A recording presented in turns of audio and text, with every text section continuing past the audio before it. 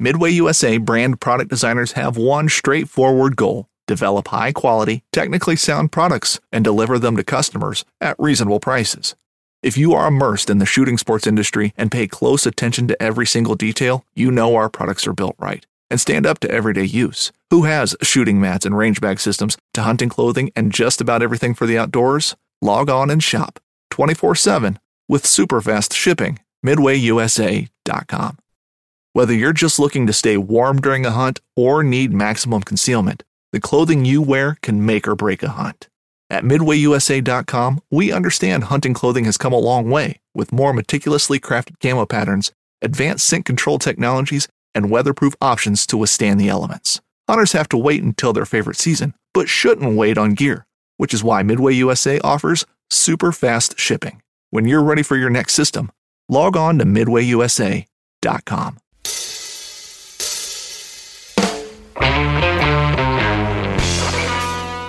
Hello and welcome to the Truth from the Stand Deer Hunting Podcast. I'm your host, Clint Campbell, and you're listening to episode number 9. Today is the Clint and Phil BS session.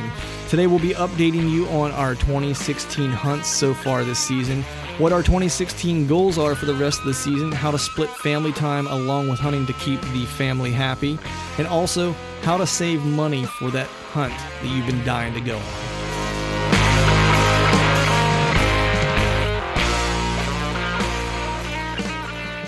Welcome to the Truth from the Stand Deer Hunting Podcast. I'm your host, Clint Campbell, and you're listening to episode number 9. Usually Phil and I have a guest on with us today, but it's been a little while since Phil and I had a chance to catch up on our everyday things. Even though we are good friends, it's very rare that we get the opportunity to actually talk about deer hunting and the goings-ons of our lives outside of the podcast. So we thought we would take this opportunity today to have a bit of a Clint and Phil BS session. And I'm, of course, joined by my esteemed colleague.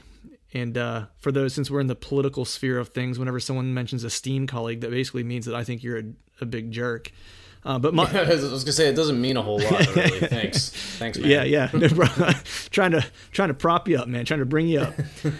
But joined by my esteemed colleague Phil Marchek. How is it going, Phil? Just looking forward to some us time. You know what I'm saying? Yeah, I know. It's been a hot minute. It's been a little while. We've had a lot going on. We've had a nice run of some folks on the podcast. So it's we've not. Yeah, it's been awesome. It's been awesome. Yeah, we've had some great guests, and the I guess the byproduct of that is that you and I don't often get a lot of time to chat and catch up on a lot of things, just because with the podcast and the stuff we have going on, that thing during the day that we do called work eats into a little bit of that time. So it's good to kind of get caught up. But so what have you been up to? I know you've had some big things happen over the past couple weekends. I think you had a wedding. And geez, well, let's see. Yeah, I had my sister's wedding, but I think even more important than that, I cut my hair. I noticed that. I wasn't going to bring it up until we came on. It was funny because I saw some of the pictures from the wedding on Facebook, I think. And right. I saw your wife at work, of course, because she and I work together, right after the wedding. And I saw her, Monday morning, I guess. It was first thing. As soon as I walked in, we actually walked in together. And I looked at her and I was like, I saw some pictures of Phil on Facebook. It looks as though my man may have cut his hair off. I was like, but I couldn't tell because the angle, you could have had a ponytail and I couldn't see it. I wasn't sure. Right. And she said you did, in fact, cut your hair off. But she told me a little bit of a funny story about how that happened. And do you care if I share? And you can tell me. No, go for it. I'm actually kind of intrigued about this. I want to see how valid it is. Yeah. So she said you were sleeping. I'm assuming you pull your hair back when you sleep. I had long hair at one point, and I always had it pulled back when I slept because it would, kind of get all over you, and it was a disaster. Right. And she said you woke up the one night completely entangled in your own hair and could hardly move, and just got pissed and cut your hair off. It's a little dramatic. I'm gonna stick with that version though, because I prefer it. Let's just say I pulled my own hair. Like, it got caught under my shoulder as I rolled over, and I pulled my own hair and woke up because of it. I prefer the mental image of you entangled, an infant Phil entangled in his own hair, rolling around, breathe. rolling around helplessly in his bed. That's what I choose to picture. Because for those of you that have never seen Phil in the flesh, his hair was down to his buttocks. It was really close. It was really close. Yeah. So I mean, you could probably almost strangle yourself with it in your sleep. It's not safe. Don't go. It is not safe. Don't go all Michael Hutchins on me with your own hair. Yeah. We just went to the bad place, and I'm really hoping no one out there understood what the Michael Hutchins reference is. I think if we go too far, there's no coming back. Yeah. If you know, then you know, and you're also laughing. If not, you're just really confused, and I'm not going to explain it. But so aside from the hair front, what have you been up to? I know today you might have gotten to a little timber time, since I know you were off today, which I was extremely jealous. Well, that's the whole thing about being owned by a French company. Luckily, they're really generous with their holidays. So we get things like Columbus Day and like what's another day we get? We get like day before and after Christmas sort of thing. It's Yeah. Anyway, but yeah, no, I got some time in the stand. New stand today. Yeah, I was going to ask you, did you hunt the Slayer stand today? I did hunt the Slayer stand. You know Nice. what? I saw some first day action. It was nice. Didn't have an opportunity to draw back, unfortunately, but I saw a herd, if you want to call it a herd. It was 4 deer, got 1 4-pointer, 3 doe. 1 doe was pretty big. If they had come up past me, probably would have targeted that one. But I feel like the wind was kind of wreaking havoc a little bit, and I think that my spot kind of got blown up a little bit. They were trotting up, kind of no fear, nothing, and then they just kind of stopped for a little bit. Tails didn't go up, but they were, you could tell something was up. And then little by little, kind of worked their way up towards another path, and then they kind of just snuck out. And I saw the whole thing, but there wasn't really an opportunity to draw back on any of them. So, but yeah, I'm happy. I got to see something first day out, and not just something. I got to see 4 deer, some quality doe. So Right. So it's good. Nice. Yeah, you're doing much better than I have so far. So, well, hey, I gotta get you out, man. Gotta get you out. This was your first set of the year. This is the first time you were out. Yeah. Like I said, I wanted to get out on Saturday, but I feel like the weather played a little bit better for today. And then there's a whole family thing, but I'm sure we're gonna get into that later. Yeah. So, and then the weekend before, you had another weekend. You went to watch the Syracuse Notre Dame game, right? Was that it? They were playing Syracuse. Yep, they were at that was the one that that's the one they didn't get throttled in, right? That's right, or the one that didn't play in a hurricane. Yeah, one or the other. That was a good choice. That was a good choice. Yeah, wise decision. I went out this weekend as well. I went out on Saturday. It looked a little thick where you were at. Oh, yeah. That's the one thing. So for those who don't know, I don't know that I've mentioned this on any other podcast, or maybe I have. So I have the farm, obviously, that I hunt a fair amount back home, is where I spend a lot of my time whenever I'm going to do, for what I'll call it, for lack of a better term, or quality sits, where I'm really looking at the weather, making sure that the weather's going to be good and right, and making sure I'm not burning out stand locations and all that kind of stuff. The weekends that I don't have an opportunity to travel back, maybe the weather isn't going to be great, or maybe I just have an obligation over the weekend that I can't spend the 6 hours in the truck to go back and forth. I've kind of taken it to hunting public land out here in the eastern part of the state.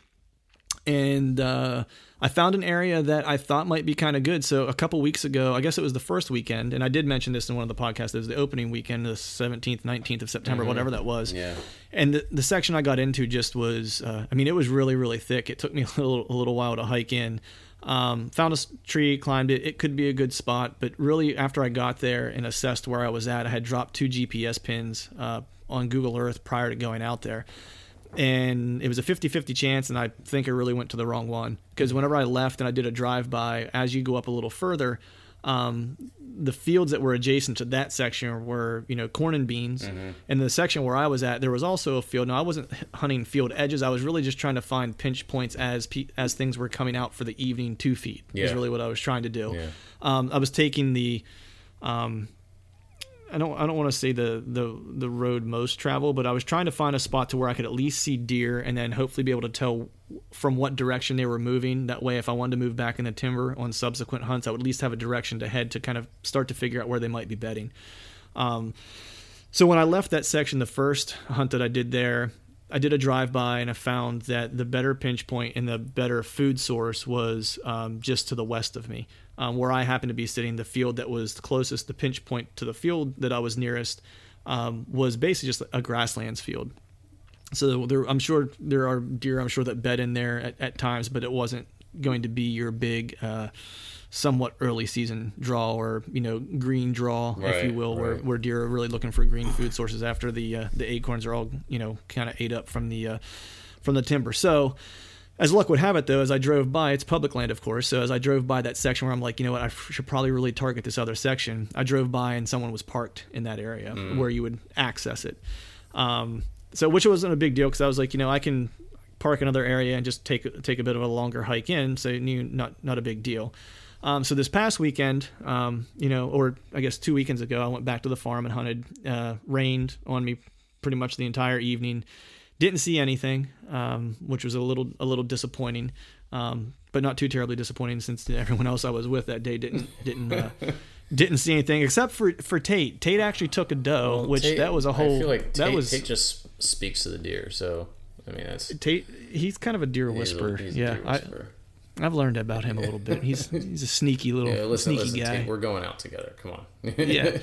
bring so, but I can get into that story, but. Here in a second, but so I didn't have any luck that weekend, came back and hunted this weekend and really kind of decided, I was like, I'm not driving back home. The weather doesn't look great, but I do want to go out and hunt. So I'm going to just go to the public land spot. I'm going to try my hand at the other section. So I got there, I was doing an evening hunt, but I got there pretty early in the afternoon. I think I was up in the tree by, 1 o'clock or so. It's a good spot.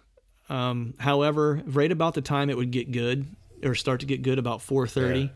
So my position was as you hike in a little ways, right, and then there is like an old access road after you get so far into the timber, and then these grassland fields start out in front of you, right, that are pretty wide. I want to say that they're probably 300 yards, maybe 400 yards wide, and there's a block of timber that sits right there, and then right on the left of you is a cornfield, a pretty large cornfield, right. So that was really where I was trying to position myself, was this little pinch point that comes out to a corner where the deer really only have, and there was plenty of sign there telling me that they were using this area to travel through, which it's literally just, maybe 5 feet of open territory that they have to cross to get lost in the next section of timber. And then the cornfield is about maybe 10 yards on the other side of that next little section of timber, right? So I was like, this is the perfect spot. I was like, they should be traveling through here. All the sign is there that tells me that they're traveling through there. So I was really just looking to see some does, that would be fine, just to see where the deer were coming from. Wasn't necessarily looking like, hey, this is going to be a big buck area. I was just like, I want to see some deer where they're traveling, get some intel, and then I can kind of make my moves on subsequent hunts later. So I get in there and I'm sitting. And about the time I get set up, it starts raining, which is par for the course for me. Like if I had a tag for rain, you would tag out. You'd be done. Oh man, I would have tagged out all last year because I hunted in a hurricane last year, and then every hunt I've hunted this year so far, I've hunted in the rain, which I don't mind rain, but at some point I'd like to see just like a little bit of like normal cold hunting weather. It would be great. But so I'm sitting there, and it's 4 o'clock, and I haven't seen anything yet, which is fine. I'm sitting close to a food source, so I'm figuring things are going to start coming out 4:30-ish time. That should be about the bewitching hour where I should start to see some movement and so forth. And like clockwork, man, 4:30 hits, and I hear this bell, and I'm like, what is going on? What is that sound? I'm sorry. At first I thought my ears were ringing because I do have tinnitus from all like the years of being in a rock band. So I'm sitting there going like, are my ears just ringing, or am I actually hearing a bell? And I kept listening, and I was like, well, what else could possibly make that noise that resembles a bell that might not be a bell, right? Couldn't figure it out. And then all of a sudden I see 2 orange things about 350 yards away in the field walking, and I figured out that the bell was the dog that somebody was using to try to either run rabbits or pheasant or jump pheasant. So there were some small game hunters that were in the adjacent grassland field that basically blew up my hunt right as it should have been getting good. So at that point, I just kind of figured, I was like, well, I'm here. It's raining. It's blown up. I could move. I really don't have another tree picked out to go to. This was my plan B spot, so I'm already in plan B. Right. So I just kind of grinned and bared it and sat through the rain for the next 2 hours, I guess, till about 6:30 when it started to get too dark, and hopped out of the tree. Get some alone time, Yeah, I had plenty of time with my thoughts. I solved a lot of world's problems that day. But overall, it's always good to be out in the timber. But I'm looking forward to this weekend. And today was great for you to be out, Phil. I was pretty jealous because we had a nice little temp drop here. Yeah, and I can certainly vouch for that. I feel like I was a little underprepared for the temp drop. Yeah, and not because of the actual temperature, but because of the wind. The wind started to cut, and it was probably about, I would say, 7:45 this morning, and I'm in full on shiver mode. And this is after I saw the 4 deer go by. So I just had some adrenaline. I'm good, and then they're gone, and I'm like, I had to come down, right? Right. So I'm in full on shiver mode, and I'm just sitting there kind of just doing the sways a little bit, and I probably called it quits around I would say maybe like 9:30. I had some family stuff planned, but yeah, it was a little chilly this morning. Yeah, you got to fit it in when you can. I'll be headed. Speaking of family stuff, I'll be headed back to the farm this weekend to take Anna out for her first squirrel hunt. So she went. Yeah, look out. She went on her first turkey hunt last year in the spring. Now, obviously, she wasn't carrying a weapon. She just kind of went to sit with me in the blind and got to call some turkeys and stuff like that. And we shared that story here a couple months ago. But this will be the first time where she's going to actually, have a weapon, and we're going to attempt to take some squirrels in the morning, and then I'll be headed down to the farm that evening to hunt on Saturday. So I'm hoping that I get to see something. I've been shut out a couple hunts, but I got to tell you, we've checked game cameras, and I don't have anything real promising down there right now. Like I've not seen anything that's really, getting me, that's telling me to be there, essentially. That's right. tough. Yeah. I mean, I know there's one nice deer that was kind of after last year. Now from a rack standpoint, he's not huge. He's not big. He's just a big, really wide, abnormally wide 6-point. But he's probably the oldest deer on the property. So that's kind of why, for me, he's kind of the guy I want to go after, because even though his rack isn't super impressive, he's probably the smartest and wisest deer in the entire herd. Just his body and everything last year kind of told me he was probably 3.5 in looking at him. So I'm suspecting he's 4.5 this year if my aging was correct or close to correct. So that's kind of the guy I'm going after. But he doesn't show up on our farm till around Halloween. So that's when I've gotten the first images of him. So he has another couple weeks before he shows up. But other than that, I've not had anything down there that's really piqued my interest. A couple decent Pennsylvania 8 points that I've seen, but nothing like we've had the past 2 years where there was always, 1 or 2 where you were like, yeah, those are really good Pennsylvania deer. Right.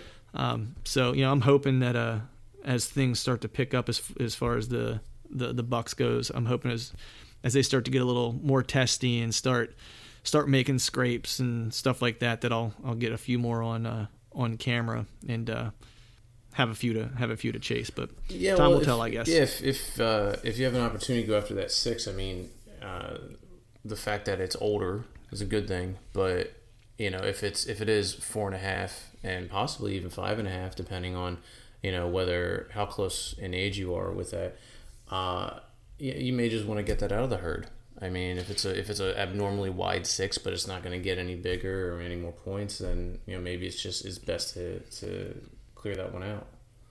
Yeah, I mean, I would like to go after him just because I think like I said, I think he is the oldest deer, and it would be great to actually take a mature deer, a mature buck off of it, regardless of the rack size. Right. You know, they're obviously the hardest ones to kind of go after because they, you know, they don't live a long time by being stupid. So they've learned a few. they've learned a few things. Especially in PA. Yeah, figured out how not. Yeah, exactly. Figured out how not to get shot in Pennsylvania as a deer is quite commendable. But that's the updates I have as far as the hunting front goes. So as I mentioned at the top here, this session today is going to be more of a Clint and Phil BS section. So Phil, I'm going to throw out a couple topics here for you. And I was thinking for today, usually when we have guests on, we're super prepared with understanding what we're going to talk about, what type of topics we would like to cover. We usually have a guest on that has, a certain level of expertise. Unfortunately, today you guys just get Phil and I. Combined expertise. Yeah, combined expertise. So I figured today we would just kind of cover what our hunting goals are for this year. You know, you and I have some experience, some expertise maybe in this area of how you balance and manage family time with all the other responsibilities that we have, as well as hunting. We haven't had a chance to really talk about the Under Armour thing that went on, a little while ago now. I guess it's been a month or two since that's occurred. Mm-hmm. And then the other thing I wanted to talk about a little bit was, I'm planning to go out west next September on an elk hunt. And a lot of times folks would like to do stuff like that. Maybe it's a bucket list item or something.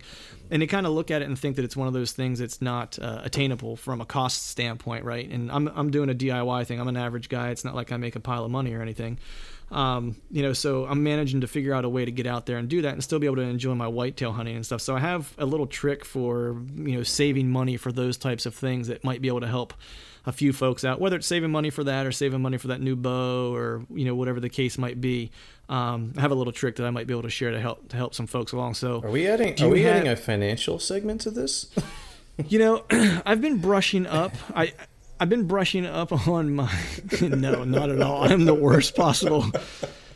This little trick that I have to help save money is like my daughter could do it, and she's 8 and be effective at it. It's one of these set it and forget it things, but it's one of those things that people probably really don't know about. So I figured I would share it because there's folks that I talk to that you and I work with or know, who don't know about it or have never used it, and I've managed to. Like basically put it this way, we'll just start at that topic, right? So saving money for these trips can be, a challenge, right? Because they're not cheap. They all, going to do any type of hunt has some type of cost associated, right? So even if I'm going to Ohio to hunt public land like I am this year, there's still the cost of the license, right? Mm-hmm. There's still the gas to get out there. There's still, where are you staying? You still have to buy your food and all that type of stuff. And there's some tips and tricks to lessen the cost, which is, some of them are the tried and true, the more well-known tips and tricks, which are, it's great if you can share the cost with a buddy, right? Or two or three. So you can kind of cut the cost for gas and stuff like that, right? Look for states that don't have, like draw systems where the tags are going to be astronomically expensive, right? Go to a state like in Ohio or something along those lines that you can buy a tag over the counter. I think my tag for Ohio, if I'm not mistaken, was like $150 or something like that. Now I didn't get an either or sex tag. I got a buck tag, right? So that's not too bad of a trip. I think our place where we're staying, it's, right now it's, I know you're thinking of still going, but as of now, there's 3 of us that we're going for sure. And we found a campground that we can stay at. You can take a tent, but, fortunately Eric has a camper that we're going to pull along behind my truck. And I think it was $200 for a week for this campsite, and it has all the electrical and water hookups, cool. And all that stuff. So we were like, well, that's a no-brainer. Between 3 guys, that's not too bad. And then whatever gas is going to cost to get out there, and then food. So you're into the trip for probably like maybe $600, like all in, to go out and spend a week and chase big whitetail. Don't forget tolls. And yeah, I always forget to factor those in. Easy Pass. It's so conniving. I know. I'm like, it didn't cost anything. But then I get my Easy Pass bill, and I'm like, no. So I'll, of course, split the cost with those guys. And if you go, then we're able to split it 4 ways, and it makes it that much easier to pallet. But, so when I started thinking about, for the past 2 years, I guess I started considering wanting to do an elk hunt. And that's a little bit more daunting, right? Because it's a little further away, takes more planning. The tags are more expensive, have to figure out where you're going to go. And as I mentioned in a previous podcast, I kind of lucked into some buddies who are going and who have gone. And they do it all DIY, which, yeah, we might not have as high a percentage of running across a monster bull. But they get into elk every year, and it's just a matter of what you're looking for. And in fact, I actually talked to my buddy Matt, who went, and he actually had an opportunity at a, I don't know if you would call it a world-class bull, but it was a bull that anyone on any land, private or public, would be proud to take. Let's put it that way. He ended up not getting a shot for a multitude of reasons. We're planning to have him on the podcast. He can tell that story, and he also has a great deer hunting story to tell as well. But I started looking at the cost for the trip, right? And those guys have pretty much everything already. Like, they have the canvas tent they pack in, and they have all the necessary equipment to do that. So really for me, it's the tag, right? And then the cost to get out there, right? And splitting gas and food and all that kind of stuff. And the tag itself, I think if you get the combined deer tag with it, it's a little over $1,000 for the combined deer tag. And then I think he said, depending on what you're bringing and what you want to buy and spend your money on while you're out there, anywhere from like $600 to like another $1,000. So for $2,000, you can make it happen. I think he said on this last trip, he spent $600 like on the trip out there itself after his tag, right? Which is pretty great, awesome, right? So still at the end of the day, it's like you have to figure out how to come up with an extra $1,600 that your wife isn't going to want to strangle you over, right? So secret accounts, secret accounts, kind of. Not going to lie, it's kind of secret. So the one thing that I use, and actually my tag's already paid for next year at this point, is a tool I use called Digit. And I'm not affiliated with Digit in any way, shape, or form. I wish I were. I'd have more of them. But yeah. But essentially what Digit is an online savings program, right? It's all based online. And once you sign up online, you do everything through your phone via text, right? So essentially what you do is you sign up on digit.com. And you put in, some of your information, your bank information. And I know some people are skeptical about doing that stuff. So, read up on all their privacy information and all their insurance information and all that stuff that you would typically look up and review for any type of service that's going to be managing any of your finances, or that you're going to be giving access to your banking information to. But I read up on it, and these guys are legitimate. And so you provide them with a bank account number, right? It can be your savings account. It can be your checking account. So I opted to do my checking account because essentially what I wanted to do is basically pull money from that, because my savings is what my wife and I kind of do together, and that's what we use for, whether it's family vacations or whatever the case might be, right? So what this tool does essentially is, in some nerd talk here, but it runs an algorithm over your bank account. And essentially looks to see when your large expenditures are, when you have big influxes of money come in, so usually like your payday, right? When most of your bills go out, and then essentially is able to tell month to month what your average expenditure is and what your average income is, right? And then what it essentially does is say, okay, so every month, these weeks, we could take $30, $40 from you, and you wouldn't be able to tell, like you wouldn't feel it financially. You'd still be able to pay all your bills and all that stuff, but you would save $30 this week. And then maybe the next week it'd be $40. And then maybe the next week it's $60. And then maybe the next week it knows you have it, like your mortgage goes out, your car payment, your student loan bill or whatever. It knows you're kind of tight that week. So maybe it takes $2. And it does it without you knowing, and it takes an amount of money that you won't notice and you won't feel, right? Now, the way they're able to offer this to you for free is that they take the interest off of it. That's how they make their money, is they take the interest that you would gain against the dollars you're saving, right? So for me, it's one of those things where I set it and forget it. And I'm just going to be really transparent and honest, because I think our viewers deserve that, to understand how much you can get done with this. Is, so I started it probably a year and a half ago, 2 years ago. My wife and I were looking to buy a house. We ended up not, but we ended up paying for all the inspection fees from that account, right? Which was a fair amount of money, right? So then I restarted the account again, or not restarted, but just started saving against it again. We ended up not buying the house. And then in maybe, I forget what it was, however many months of time it was, we saved enough to pay to take our daughter to Harry Potter Land, for a gift for her, right? It paid for all the plane tickets and so on and so forth. And then I decided I wanted to go do this elk hunt. So I was like, all right, I'm not going to spend any more of the money that's in that account. We took out the money that was for Harry Potter Land, and I started saving again, which was probably around April-ish. And I stopped it for a little while just because I had some other things going on that I needed to take care of and didn't want additional money coming out. And at this point, it's like I have the $1,000 and whatever dollars I need to pay for my elk tag. So my elk trip is already paid for, and I haven't even thought about it. Yeah. So, and I'll just continue to let that run out. I'll, put another $500, $600, $700 into that account, and then by the time I get ready to go for my elk trip, that's already paid for, and I don't even have to think about it.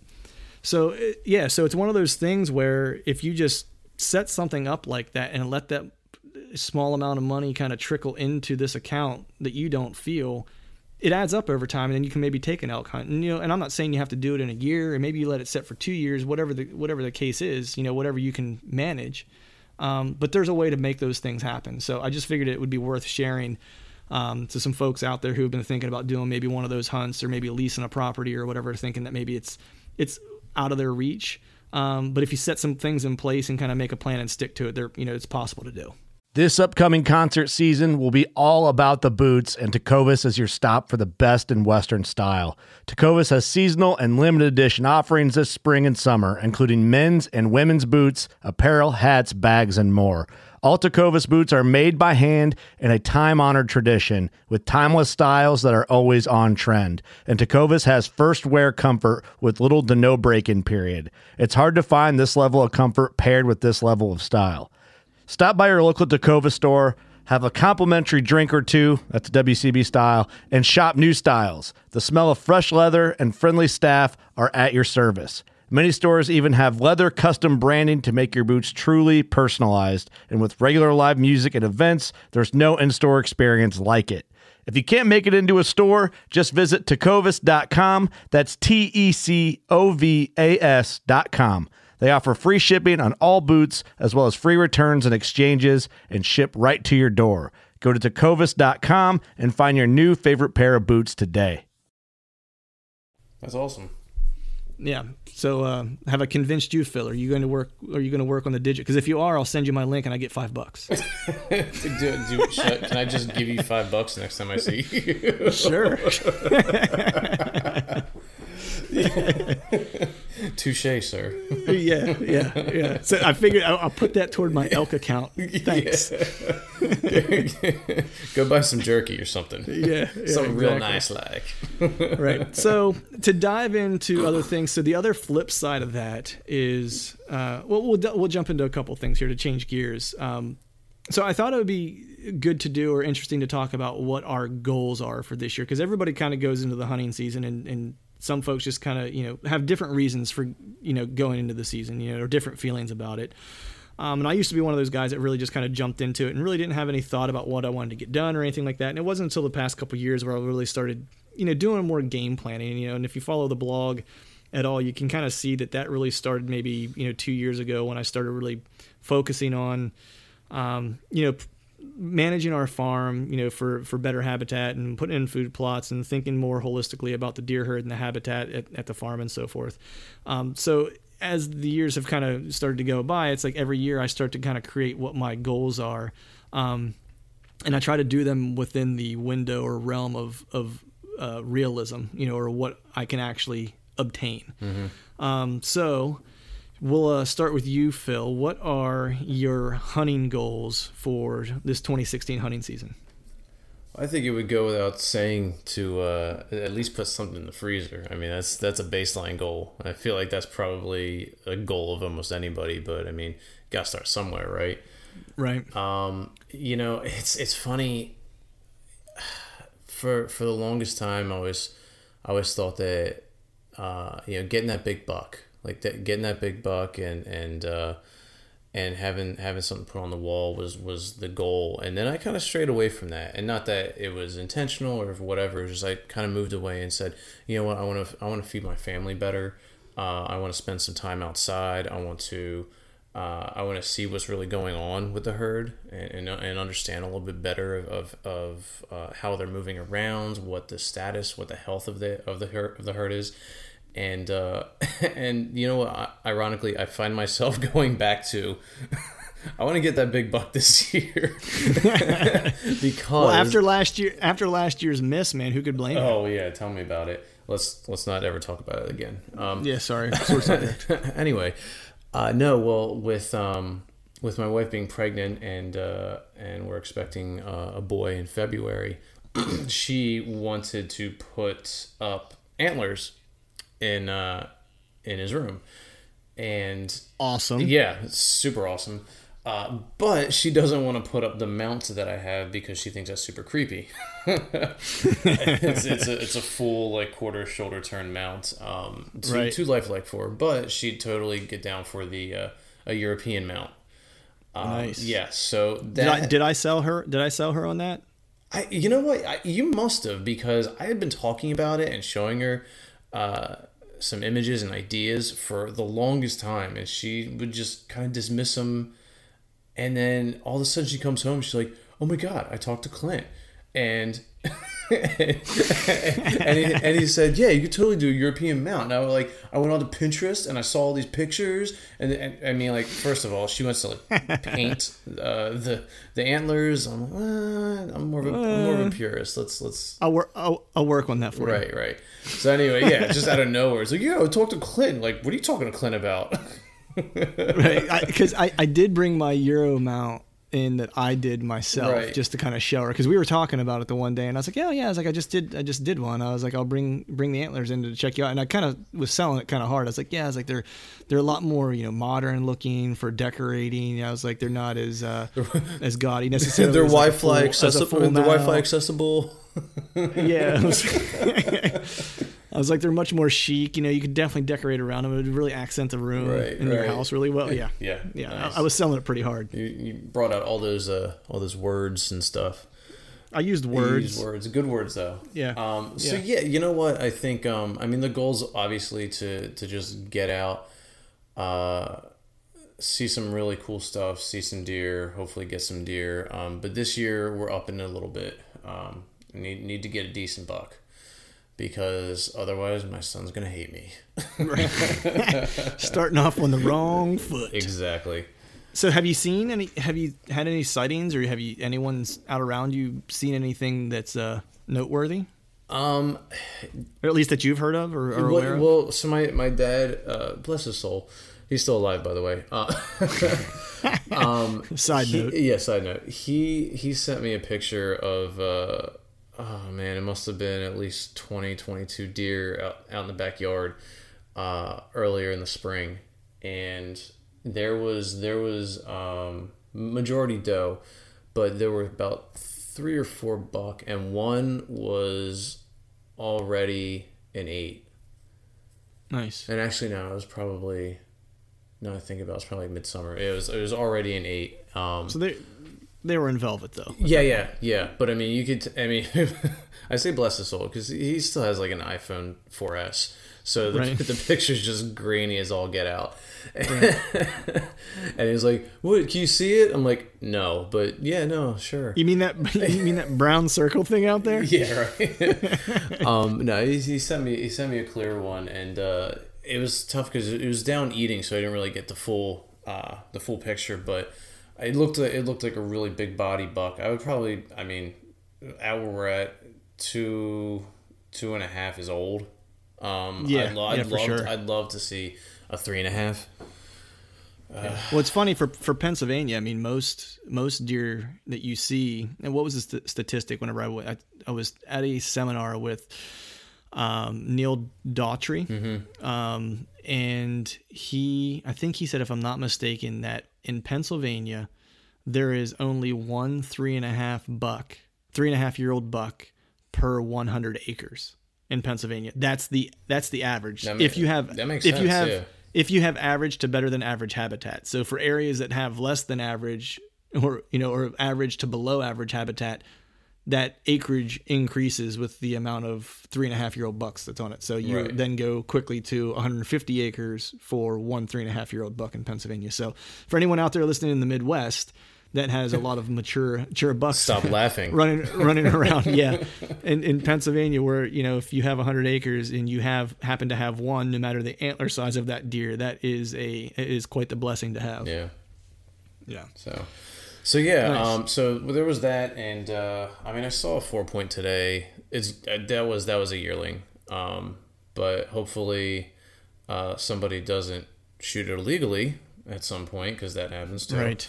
Exactly. And we give it another year, but we'll see. You know, it's always a crapshoot really where I'm at, because they come and go so quickly, and it's more about numbers in terms of deer in general and not just buck.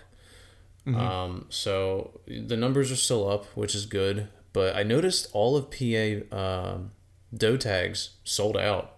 Or not PA, but 5C where I'm at, and they're. Oh, are you serious? Yeah, they sold out before the beginning of archery season.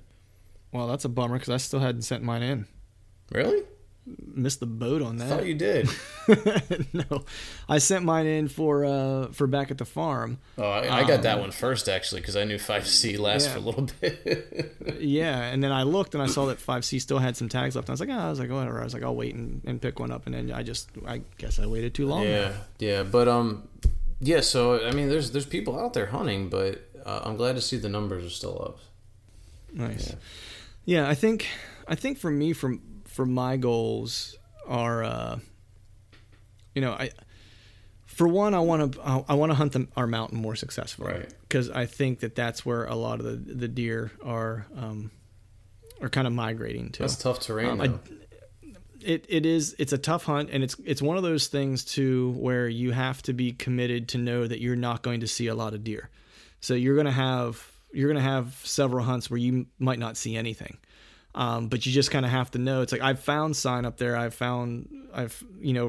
seen nice rubs. I found a really like the quintessential buck bed up there. I do have a few images of bucks on the mountain. I did put a camera up there and checked it. Nothing that I was, jumping up and down about necessarily. There was a nice buck that I caught on camera up there. I think it was a 7 point. Looked like he was a 2.5-year-old. Nice. He gets another year on him. He'll probably be a really nice deer next year. But wasn't quite what I was looking for. But I do know that they run a trail and a bench that's further up the mountain than and there's a parallel path too that they run as well. And I've had pictures on the parallel path of pretty much every nice buck that we had on the property last year made their way through that camera, especially whenever it hit the first week of November. I think from like the first week of November through the third week of November, I had every buck on the farm pretty much on that camera. Nice.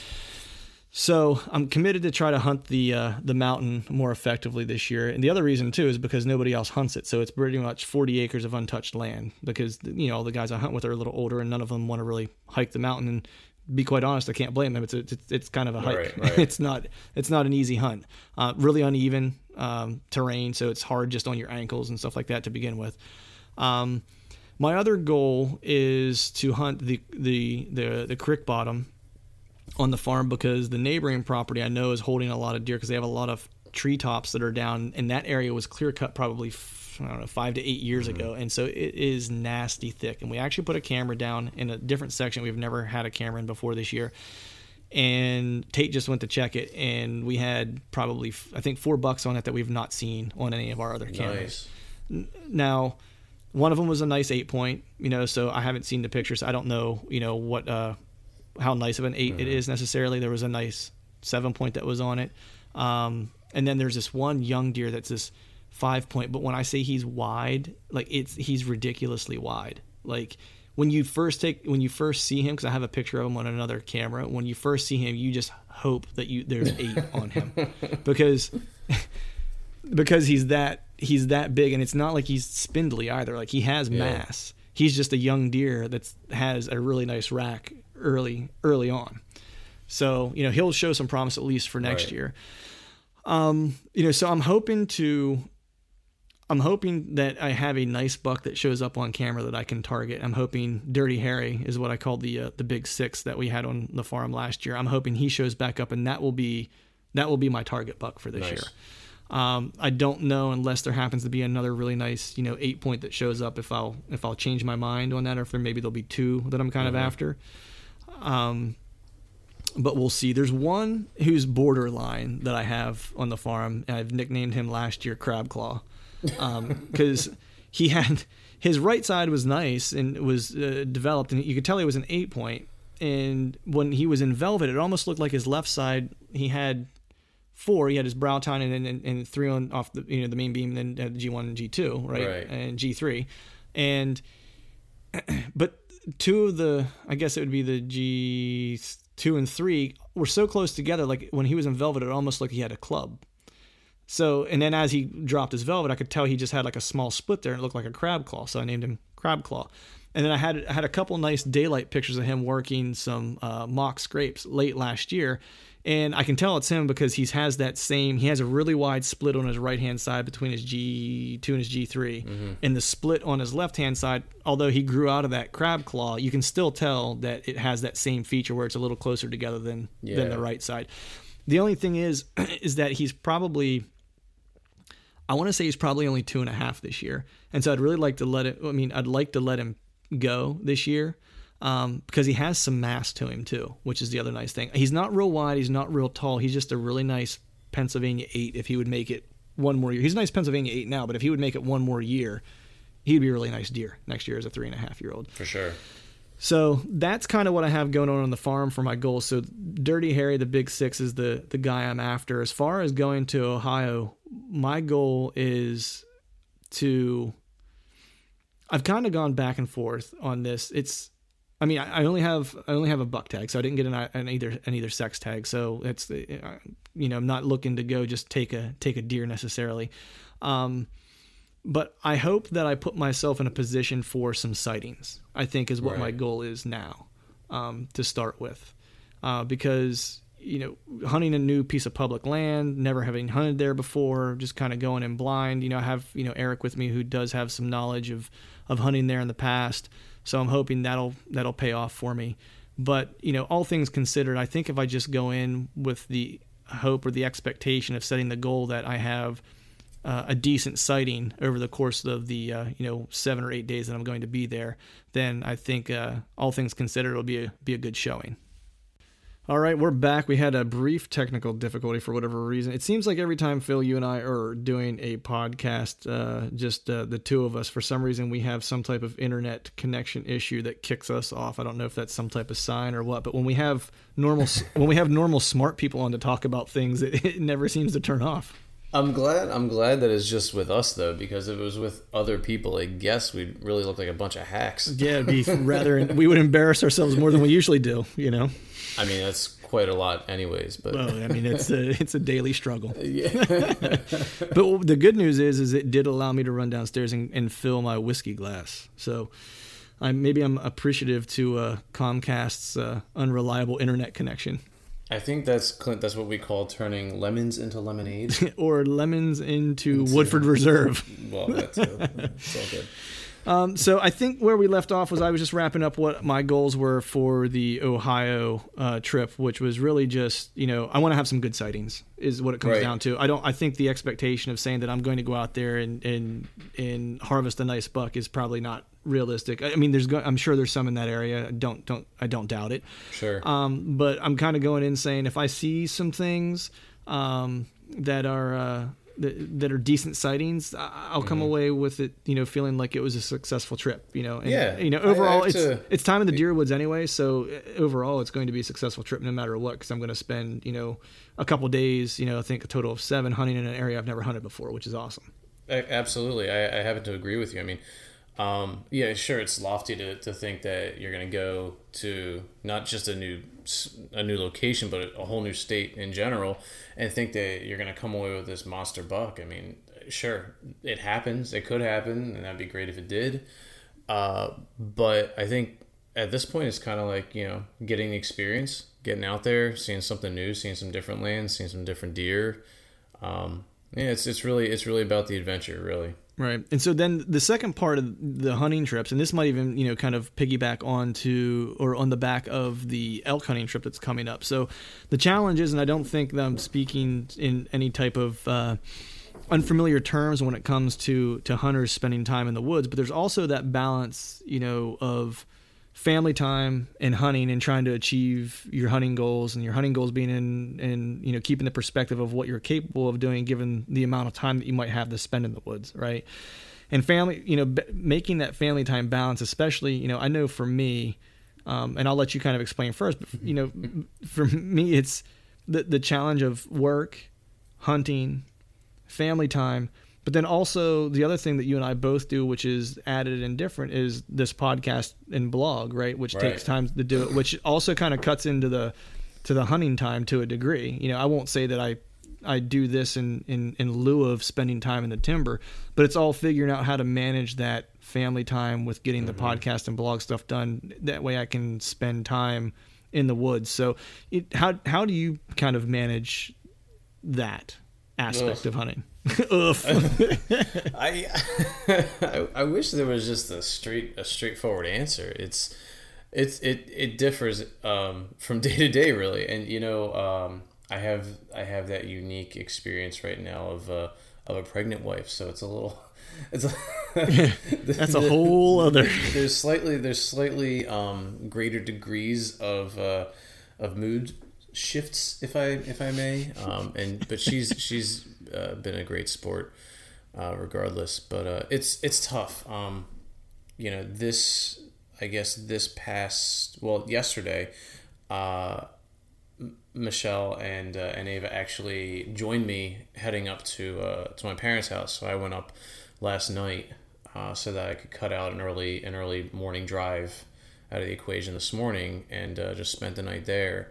It was really nice. It was one of those things where typically it's just me. I go up, I basically get to my parents' house kind of late. I go to bed. I wake up super early. But it was one of those things where it was really nice that they came up, and I knew she didn't necessarily want to, but it was kind of in the spirit of being together and being a family, and she was, you know, to a limited degree embracing what I do. But but you know, we have our struggles too. I mean, not every weekend that I go hunting, you know, it doesn't always end the same way. And even to that, like talking about how those things end, it's like if I go up and I get a deer and I bring it back, that's another day and a half, 2 days of processing. Right. Yeah. Because I mean, I don't take it anywhere. I do it on my own. So, you know, the hunt continues per se. Yeah. And then it's like, well, you know, I just put 60 pounds of meat in the freezer, so, you know, saved us about, you know, $400 in grocery bills. Right. Yeah. See, my wife has a different argument when it comes to that, only because I have to drive 3 hours to do it typically. Yeah, that's true. That's true. But like I said, it's a little long overdue. We got to get you out to where my folks are. Yeah, for sure. It's certainly a lot closer, a little more convenient. But yeah. I mean, there's no straightforward answer to it. You figure out how you can satisfy your wants and needs for going out, as well as, you know, understanding when you got to be home. I mean, it's just right. like any relationship, any marriage. There's always going to be sacrifice. So just have to understand when and where to do it. No, I 100% agree. I think for me, one of the things you hit on there I think is really important. And I've started doing it, and it might be a little bit easier for me at the moment only because of the age of my daughter, but I've started involving my daughter in the hunting trips, right, or the hunting activities, right, to make it more of a family thing. My daughter loves being outside. She loves, you know, yesterday she was all about going to a hunting store because she wanted to go check out. She likes to look at the mounts. She likes to look at the guns. She likes to look at the bows. She just likes to go. You know, we had to pick her up a few pieces of orange stuff to take her out this past weekend. So she always likes to also go shop. So see how there's a marriage of hunting and shopping. Yeah. But so I started, you know, integrating her into those trips, right? So I took her turkey hunting with me, and then, which was, you know, great. And it was a lot of fun. Then I'm taking her squirrel hunting this weekend. That we'll squirrel hunt in the morning. Then I'll go do an evening hunt. So we kind of get the family time in the morning in the woods together. Right. And then, you know, I'll go solo obviously and go do my evening hunt, you know, archery hunt in the evening. You know, my wife this weekend will likely come along because we'll be going back to stay at her parents' place. And my dad actually is up for North Carolina, is in town, so we'll be going to visit them. They'll be staying out of this little cabin out in the country near our hometown. So it'll be a little family getaway, but I definitely try to make it family oriented as much as I can, as often as I can, because it kind of alleviates some of that pressure. For sure. Especially whenever you have the weekends that I spend down at the farm, whether it's food plotting or habitat updates and stuff like that. It's like if I can have them at least along, it doesn't make it seem like I'm leaving to go do a bunch of stuff alone. Absolutely. You know? I totally agree.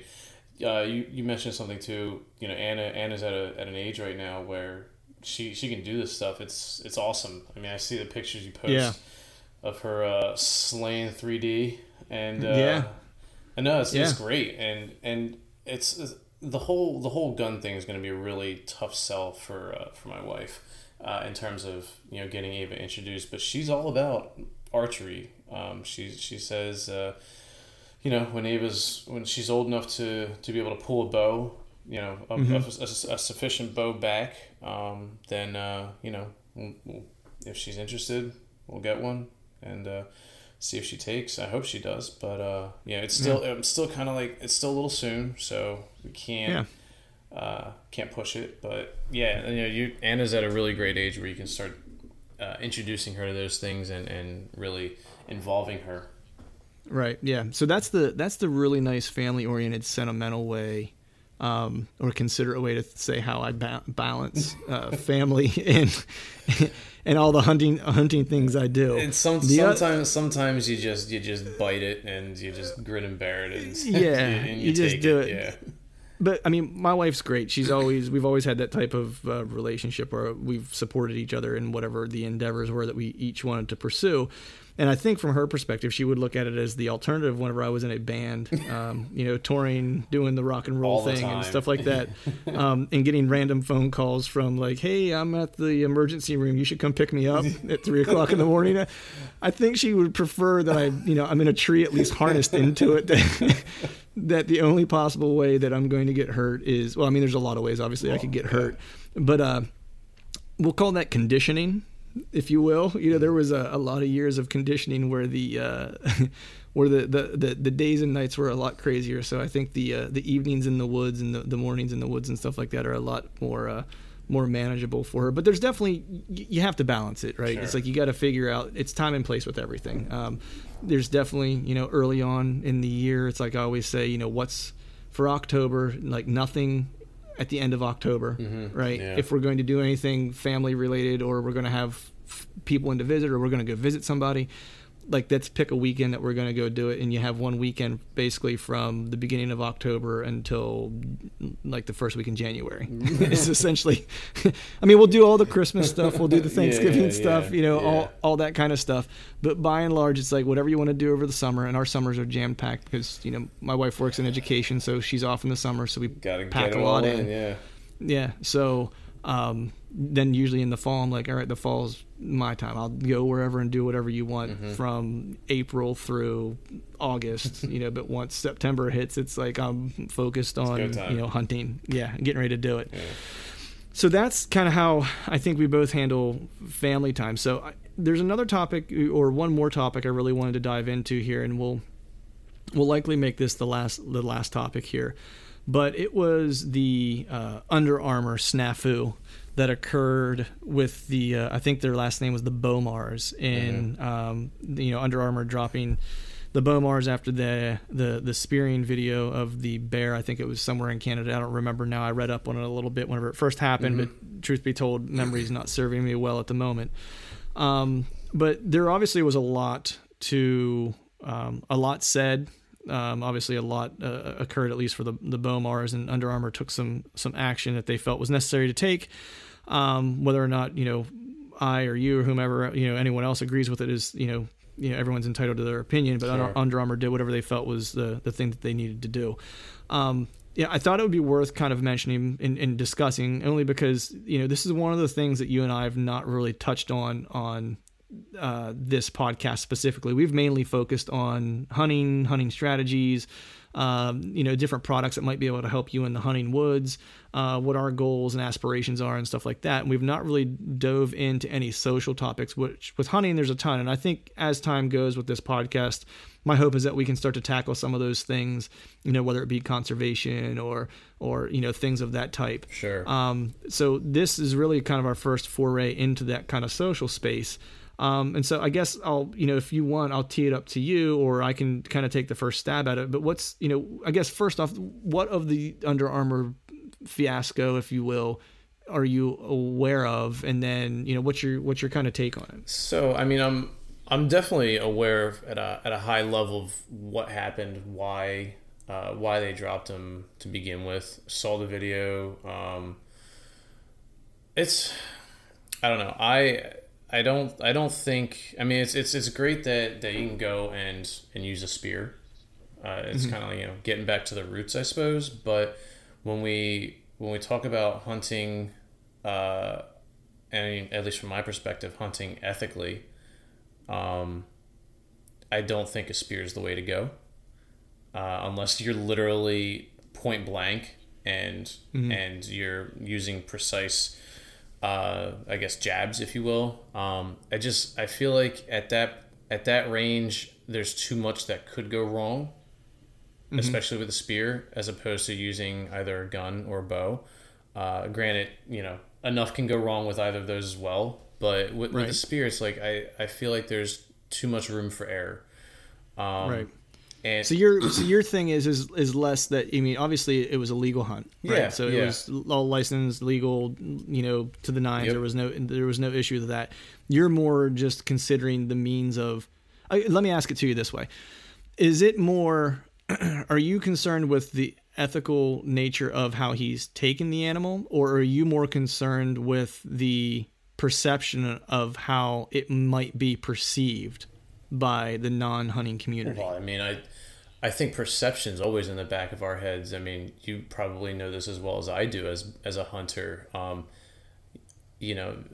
can't go out to bars, at least, where I'm at, and have conversations about hunting just top of mind, because people that we work with, or in the industry that we are in, or a lot of people that we relate to or associate with on a day-to-day basis, that's not their thing. And I can respect that. But so that's always kind of a part of the conversation. But for me, I will, I'll let a nice 8 or 10 point go if I don't have an ethical shot. If I have an ethical shot at it. And that's just who I am and how I hunt. I don't hunt to hopefully kill. I hunt to kill. Right. I'm not going to try and say, I only got the rear, hopefully I catch an artery and just, close my eyes and say a prayer. No, I'm going to make sure I have full vitals and that I have an unobstructed view and path to the animal. So, right. I mean, he could, he had an unobstructed view with a spear. I just think that there's too much room for error with that, as opposed to using other means such as a crossbow, a bow, or a firearm. Right. So I think, I don't 100% disagree with you necessarily. I think for me, it seems from all things I at least understand of the story that he was I don't know how you say it, well-versed with a spear. Mm-hmm. He was a collegiate javelin thrower, so he had the strength to do so. He had, from what I understand, at least anecdotally or just from afar, had sufficient amount of practice with it. And from what I understand, the animal expired no further away than they would with a typical bow shot, bow kill. So all those things, if all those things are true, right, then I, at least in my perspective, there was an as ethical kill as could possibly be made was made. I think my perspective on it is a couple things, I guess. One, I think, if you look at it from the Under Armour side, because a lot of folks are in an uproar over Under Armour's reaction to it. I think the thing that we all have to remember, a couple things I think we have to remember, is Under Armour's lion's share of their business is not in hunting. Right. Hunting for them is like getting sprinkles on top of your ice cream cone. Right? It's not the ice cream. It's not even the cone.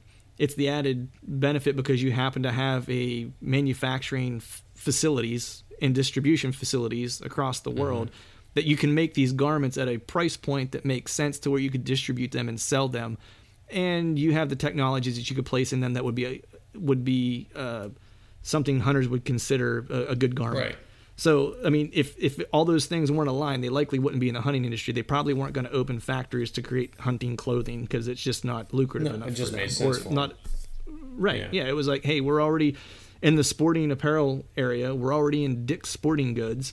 Why don't we just make some camouflage hunting gear? You know, now obviously they went further than that because from what I understand, their gear is pretty decent as far as quality is concerned. As far as I know, I own some of their base layer stuff, which has always been good. You know, has always performed well for me.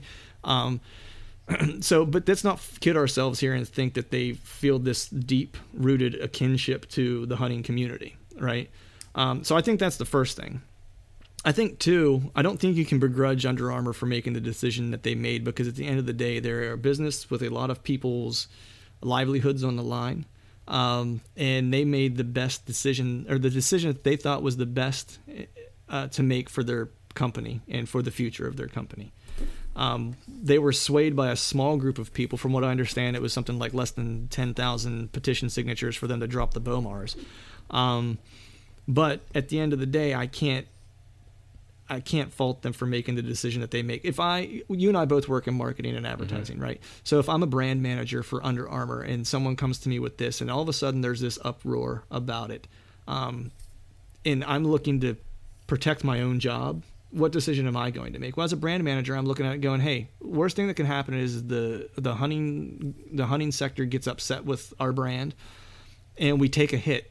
You know, I forget, I heard some number like it's like they do like $20 million worth of business, or maybe it's $40 million worth of business in the hunting sector. It's a multi-billion-dollar a year business. I mean, it's nothing. If they lost the entire hunting franchise, they'd lose nothing. It would barely be a blip on the radar. You know, they probably spend more in marketing and advertising in a year than they make off of hunting in a year total, right? So I think that's the first thing. I think the other thing is people have to really be wary of the type of companies they support. And this just goes to show you should do your due diligence about the brands you're supporting and where you're putting your money, if it is important to you that these companies support hunting. And I think the other thing is, you have to recognize and realize that these are brands. They are not people, and they're not going to act as such, right? These people are guarding their bottom lines of their brands, and that's their job, right? So I don't think you can think that they're going to react any other way. The only hope that you would have is that you support brands like for an example, like an Exodus trail camera, right? Who is a smaller, newer company who is owned by hunters for hunters. Like that, you can rest assured those guys are committed to the hunting industry, right? So I think you have to, as a hunter, when you're making purchases, you have to be cognizant of the types of companies you're supporting. Then on the flip side of things, I think, and then going to like where you went, Phil, with the hunter's perspective, the hunting angle of it, I think it was a legal hunt, and I support anyone's right to hunt in a legal way. And if it is a legal style of hunting, my hope would be that they would take the measures and the steps to hunt with that, in that format ethically, right? That's kind of like the requirement. Those are like table stakes in my opinion. But I also think that as hunters that we have a responsibility for the type of content that we share out.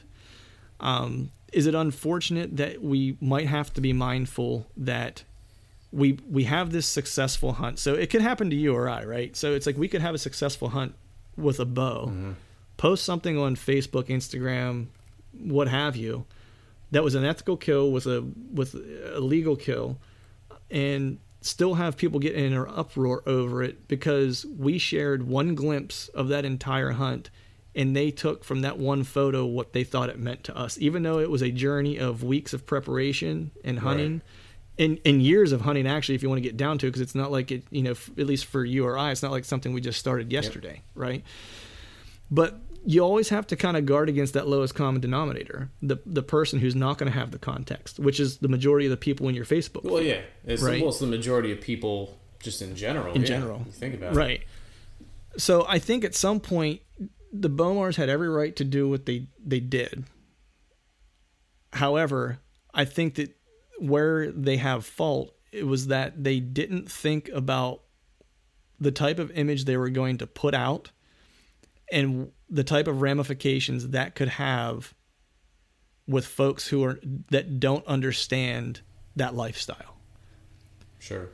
100% agree. And I think that's where I think it's unfortunate. And I think that, you'll have a lot of hunters that'll say, well, we shouldn't have to worry about what we're putting out in terms of our hunting, especially if it's done ethically, especially if it's legal.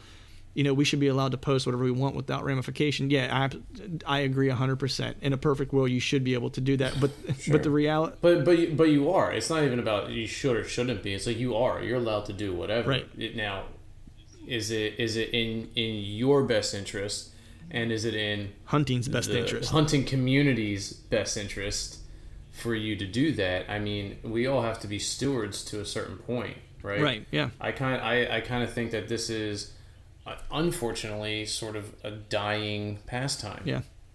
Fewer and fewer people are getting out there, and I mean, it's nice to see younger people, and I will certainly try and get my daughter involved. You've gotten your daughter involved, but the reality is that fewer and fewer people are doing it, whether it's because their thoughts are changing or loss of land, whatever that is. But you really have to be a steward of hunting in general, and really put forward a really good image. And sometimes you do you have to sugarcoat it. Yeah. Unfortunately, yeah.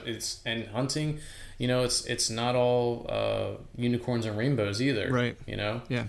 So sometimes things go wrong even with the best laid intentions. I mean, that was a perfect example that I had this past weekend, right? I mean, we had a situation where there was a shot taken and a doe that was harvested, but it was even the best guys make bad shots once in a while, and that's what happened to a friend of mine. And it was an overnight thing, and then a track the next morning, and and it was have to put her out of her misery, or like finish her off the next day, and it was one of those things where, if you think about it, to the person who doesn't hunt, it's like that's the worst possible outcome. And I was like, in the midst of it, you feel terrible about it, right? Because no one wants to go through that. No one wants to see have a hunt go like that. Right. But at the end of the day, I was like, there's three really possible outcomes here. I was like, one was, there was extended, suffering, if you will, right, or something that doesn't expire quickly. The other alternative was that we tracked her down and put her out of her misery, right? The third alternative, which was the worst, is that she doesn't expire and then is essentially, consumed by predators in the area, right? Right. So, in the grand scheme of things, option 2 was the best case scenario on the second day, which is what we did, and we took care of it, and the deer will be consumed and eaten and so forth, so it's not as though it was going to waste. But I mean, hunting's a tough thing sometimes, and even for the folks who care the most about it. Yeah. It wasn't necessarily an enjoyable experience, but you have to kind of finish the job, so to speak. Yes, sir.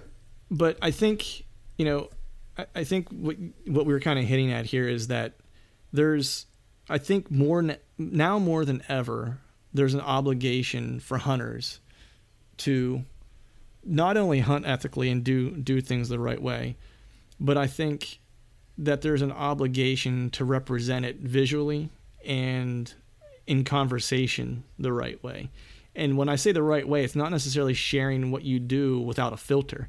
I think you have to consider the audience that may see, hear, something that you're putting out there, and make sure you're pausing for a second and just saying, who all is going to see this and how would they interpret it? And is this putting the best foot forward for hunting?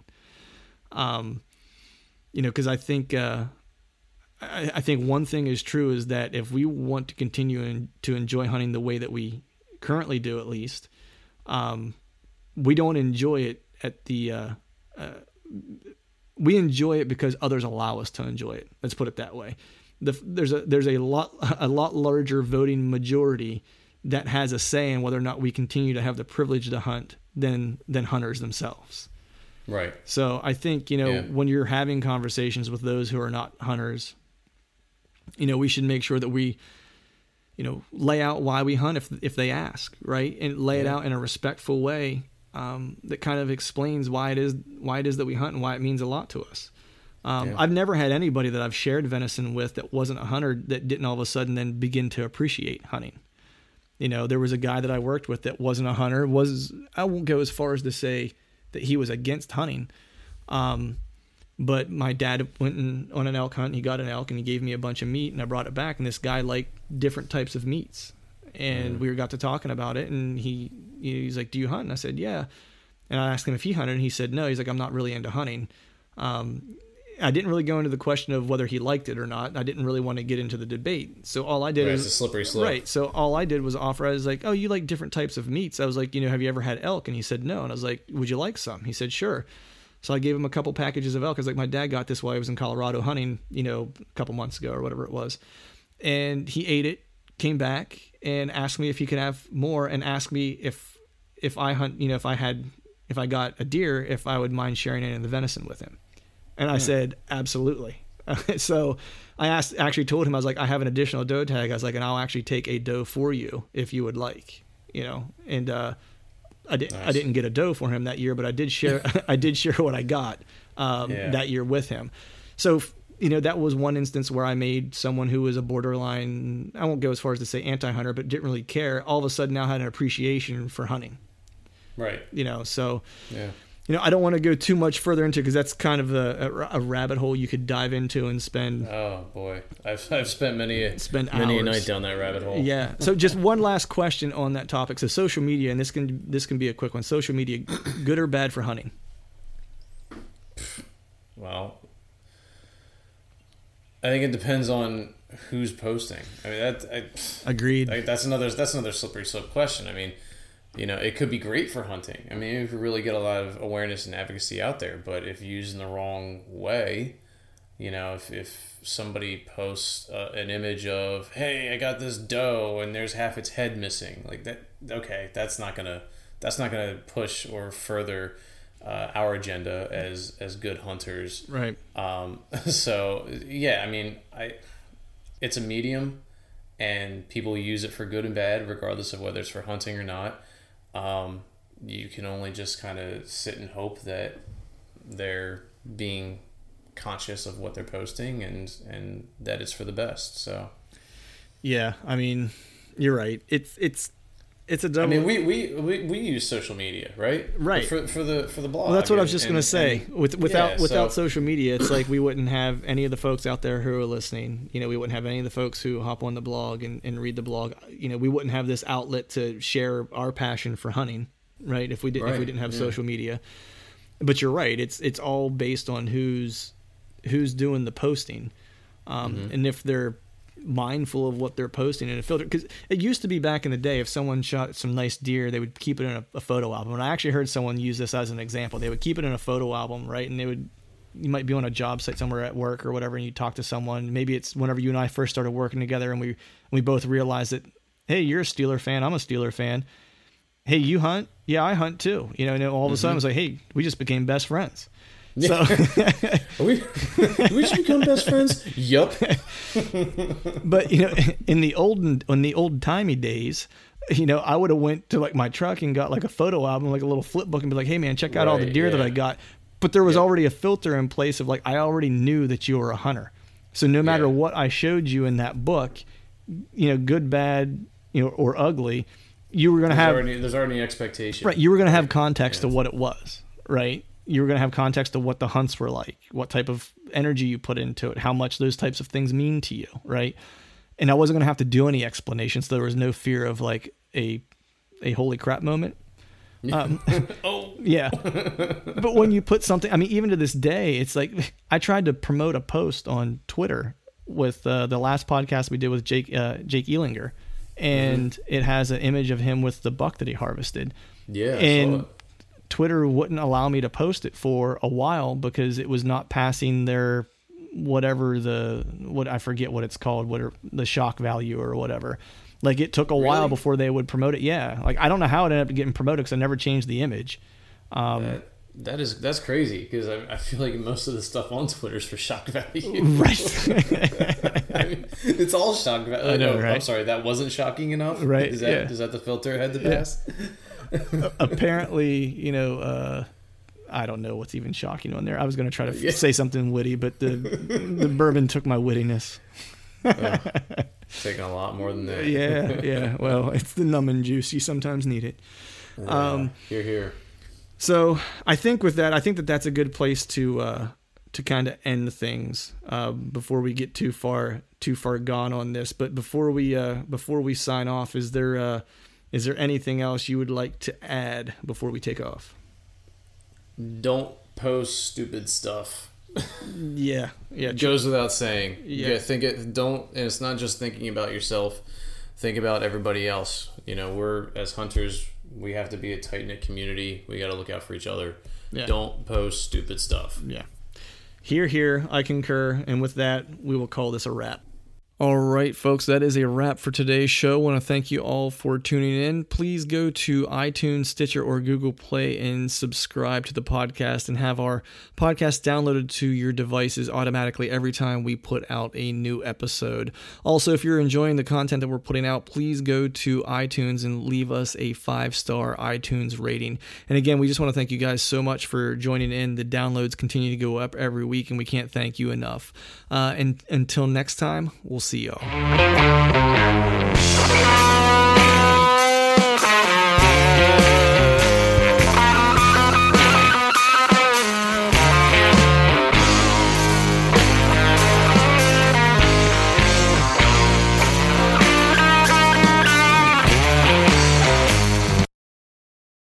All right, gang, the new Truth merch is in stock at truthfromthestand.com and on YouTube below any of the Truth from the Stand videos.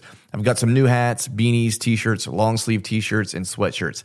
There's even a new Do Hard Shit hat for those of us who like to embrace micro-dosing adversity. So head to truthfromthestand.com and check out the new gear and use the code TRUTH, T-R-U-T-H, and save yourself some cash on the new gear.